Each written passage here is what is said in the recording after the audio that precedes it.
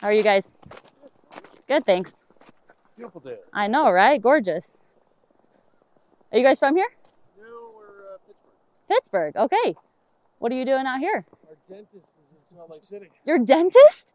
You Sweet. came all the way for the dentist. Jeffrey Hill. Well, I guess it's not a bad place if you have to come for the dentist to stay Yeah. for. If I'd have known this was here, we'd been here every day. I had no idea that this view existed. Right? I know. This is just. Do you live around here? Yeah, I'm just like 2 minutes down there. I'm actually just filming like a podcast for work right now. So came up to.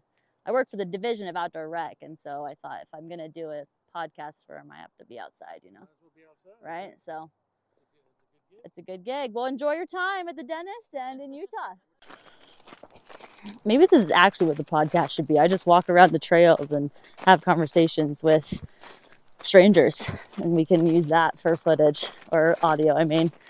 So yeah, I guess people are coming to Utah not only for our recreation, but for our good dentistry. So,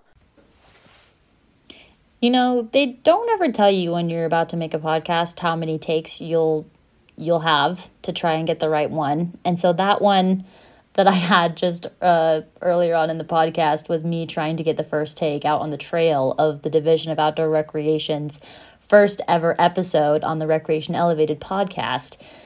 And it obviously was a disaster. This couple came up and I didn't know how to turn off my microphone. And so I just ended up recording the conversation I had with them.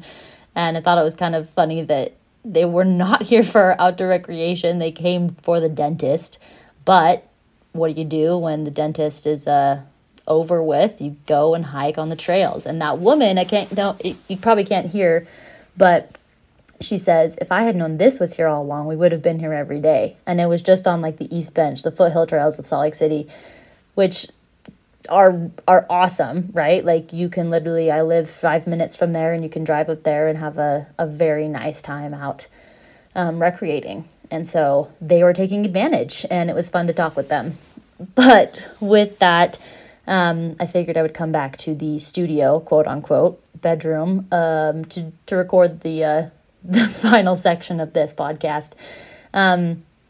Welcome to the Recreation Elevated podcast. I am Caroline Weiler, the host, who somehow leaked through the cracks to get approval to make a podcast here in the Division of Outdoor Recreation. We're a brand new division as of July 1, merging the Office of Outdoor Recreation with State Parks to create the ultimate division of outdoor recreation.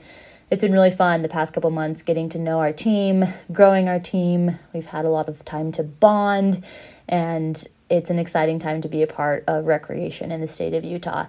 I want to give a big shout out to the team at the Division of Outdoor Recreation for their support in helping get this podcast off the ground. Big thanks to Austin, Patrick, Carly for helping brainstorm ideas and getting this thing going. So we have a fantastic group that walks the walk when it comes to recreation. I swear every morning after the weekend, every Monday morning, we sit in the office and for a good while we talk about everybody's experience that weekend, whether it's Patrick's debacle going down the Green River and his kayak losing air, or Carly biking through the White Rim in her butterfly wings. It's fantastic. And that's just the Grandson planning team. We have so many amazing people out in the field every day in our shop working on our vehicles and our boats. We have people in admin on the trail crew that are just doing fantastic work. So we're super lucky, and I'm sometimes pinching myself a little bit still that I get to work with such amazing people in these projects. So speaking of amazing people, that's kind of why I decided we needed to start a podcast, because I kid you not, every time my manager, Patrick, introduces me to a new person or tells me what this county commissioner is doing or what this nonprofit executive director has got going on, he always ends with, and they're amazing. And it's kind of been an ongoing joke that I'm like, is everybody here actually amazing that we work with? And he is always like, yes. And then I meet them and I can fully endorse that, yes, everyone we work with is amazing. Outdoor recreation is just booming here in Utah, and it's fun to be behind the scenes to see what goes on to create your favorite trails or those epic campgrounds or the mapping that you use on your off-highway vehicle, it's fun to be a part of that and to see what goes on behind the scenes. And so that's what I kind of want to do with this podcast. I've been working for the division for only a few months, but I've learned so much about how recreation works in the state and who the heroes, the unsung heroes are of all the projects. And I think it's time that we highlight them and that we give them center stage, because there's a lot of work, guys, that goes on behind the scenes, countless hours of grant applications and planning and engineering and meeting after meeting to ensure that the trails you love and the opportunities that you cherish are available to you. And it's something we shouldn't take for granted, but we should be thankful for and give credit where credit is due. So that's what I hope to do with the podcast, is bring on the nonprofit trail builders, the land management agencies, the brands, the cities and counties of Utah that are working tirelessly to make this happen. We're going to have conversations with people about high school mountain biking in Utah and trail building and the snowpack and education and safety and off-highway vehicle use. We're going to be talking about getting kids outside and some of the amazing athletes that have come out of our state. So we're really excited. We're going to try and cover a lot of ground because outdoor recreation is literally in every single corner of this state. So we're going to try our very best. But yeah, that's where we're going with this, and we're super excited. So tune in. We'll release interviews every month, and that'll be what we do going forward. So big shout out again to our team, and hope you join us. Be aware that we will have co-hosts and other people talking, so you don't have to hear me monologuing every time. But I just wanted to get on and introduce the podcast and get you guys excited about it, because it's going to be fun. All right, that's the first part. We're really excited about it. It's going to be awesome. We're going to talk to so many people. We're going to learn a lot. I hope that in this next segment that I'm going to introduce now, we also learn but might laugh or cry with you as well. We're going to release something called our campfire stories, which I'm so excited about. One of my favorite parts about outdoor recreation is the stories. Like I said, every morning our team gets together after the weekend and we talk about what happened over the weekend, and everyone has some story to tell because, let's be honest, if you're recreating outside, something's going to happen and we want to hear about it. So we're going to release campfire stories on a rolling basis. You can submit and send your stories in at any point to me, Caroline Weiler, at cweiler@utah.gov. I'll put everything in the show notes. We're going to look for stories that are about 10 to 15 minutes long. Keep them PG, but we want to hear about that epic time that you may or may not have forgotten your running shoes on Mount Temp, and so you had to run it in your Tevas, or the tales that I hear from my friends about coming off of a big day in the mountains, starving, and there's some trail angel with a slice of pizza right there for them. We want to hear about those days when you may or may not have gotten lost on your side-by-side, or you met the most epic 85-year-old on the top of Mount Nebo who has been up there literally every summer for the past 50 years. True stories, all of them. Tell us your stories. We want to hear them. We're taking rolling submissions, like I said. You do not have to be a citizen of Utah. If you've been here, if you've loved it here, tell us about your experience. Again, just email me those stories and we'll work out a time to get you recorded, and you're going to tell your story over the podcast. It's going to be fun.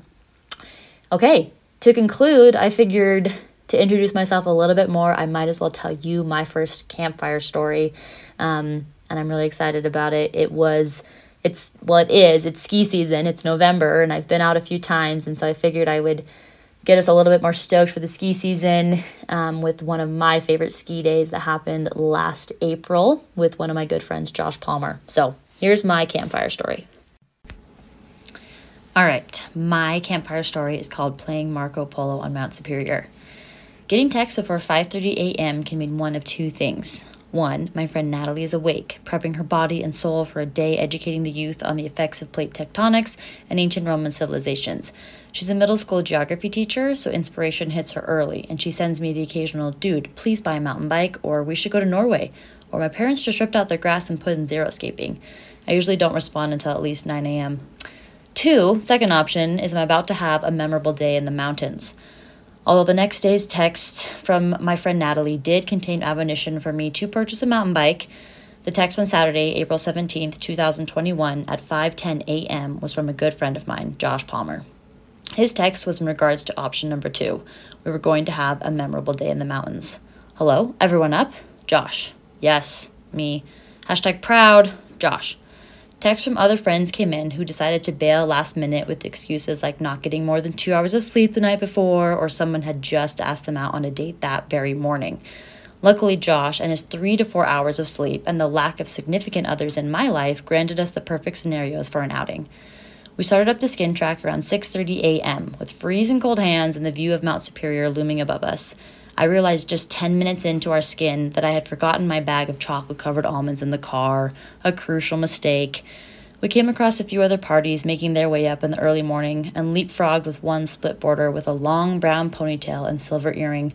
His name was Marco, and we would learn more about him as the morning progressed. The transition from extremely steep skin track to, wow, who put the stair stepper in boot pack, took place in a shady notch, and Josh made his crucial mistake of the morning, forgetting the chamomile lavender tea. The boot pack up the ridge was one of the most scenic and epic tightrope walks I've probably ever done, with views of Snowbird, Alta, Mildy, and the city in full 360-degree views. Some of the exposure and rock navigation in ski boots had my heart beating more than the 400-meter repeats my high school cross-country coach had us doing around Sugar House Park. There was one section where the ridge turned more into a ladder than a ridgeline, and we had to dig our hands into the snow to scale the 60 to 70-degree slope, and all this before 8 a.m. Fun! As we reached the top and saw the conga line of skiers cresting the ridge, making us feel like we were one of the crowd summiting Mount Everest, or riding Thunder Mountain, I felt rather intimidated. Josh pointed out that the main south-facing slope was considerably tracked out, and he'd prefer to ski something else. This is when our splitboarding friend Marco came back into the story. He had summited a few minutes before we had, so Josh started asking Marco about his line down the Monte Cristo Gully. Me, concerned at words like cliff navigation and rock bands being thrown around Marco and Josh, and intimidated that every other person up there seemed to be lapping the mountain, I slowly transitioned into ski mode, aware of being surrounded by only men. Marco, whom we learned was a night auditor at the Peruvian Lodge, was from the south and spends every winter living in the town of Alta. He agreed to chaperone us down the gully and reassured me that there would be no cliffs to jump off of. With some confidence but extreme trepidation, I followed Mark, then Josh, off the summit and down into the gully. The snow was soft, the views were epic, and although my lack of confidence was still bubbling around inside, getting the skis on and remembering that I still knew how to make turns made me at least a little more amped than anxious about the rest of our run. Marco was patient with both Josh and I, as Josh's ski randomly came out of ski mode towards the top of the main gully, and then later on when I could not get my toe into the pins to save the life of me. After playing Marco Polo, following our tour guide down the gully and waiting for his shout to go ahead, we skied some insane turns down a wide chute, towering cliffs on either side and a view of the canyon below.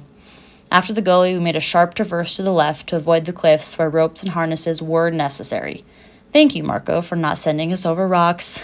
The skiing got a little choppy at this point, with new snow covering old wet slides, making the avalanche remnants look like beheaded snowmen in a battlefield. Little did we know we were the next to fall victims to the elements of the mountain. With temps getting into the high 70s the past few weeks, the canyon streams have begun receiving runoff from the melting snow. Our gully and its accompanying stream were no exception to the laws of Mother Nature. After narrowly avoiding scraping our skis between a rock and a hard place, the snow sliding became impossible due to the fact that our snow had turned into a waterfall. Marco and Josh easily maneuvered down the V3 watery boulder problem, while I once again questioned my ability to be navigating this kind of terrain in ski boots.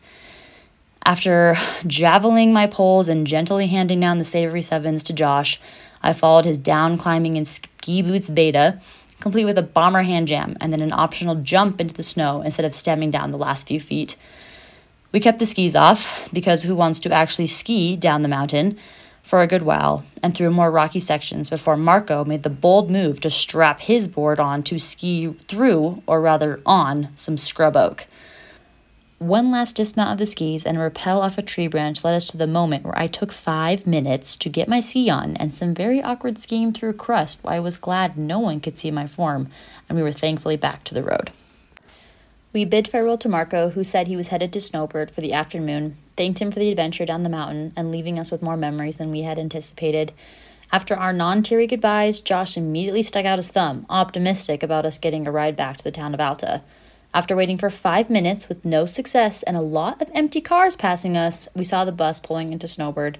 Josh, in full ski boots, helmet, goggles, skis, and poles in hand, set off in a full sprint towards the bus. After laughing out loud, slipping on some snow, and eating it once again, I took off after him just to see the bus pulling away. Josh then began motioning at another boarder running at the bus to hold it for us. I felt like we were racing to catch the last helicopter out of Vietnam.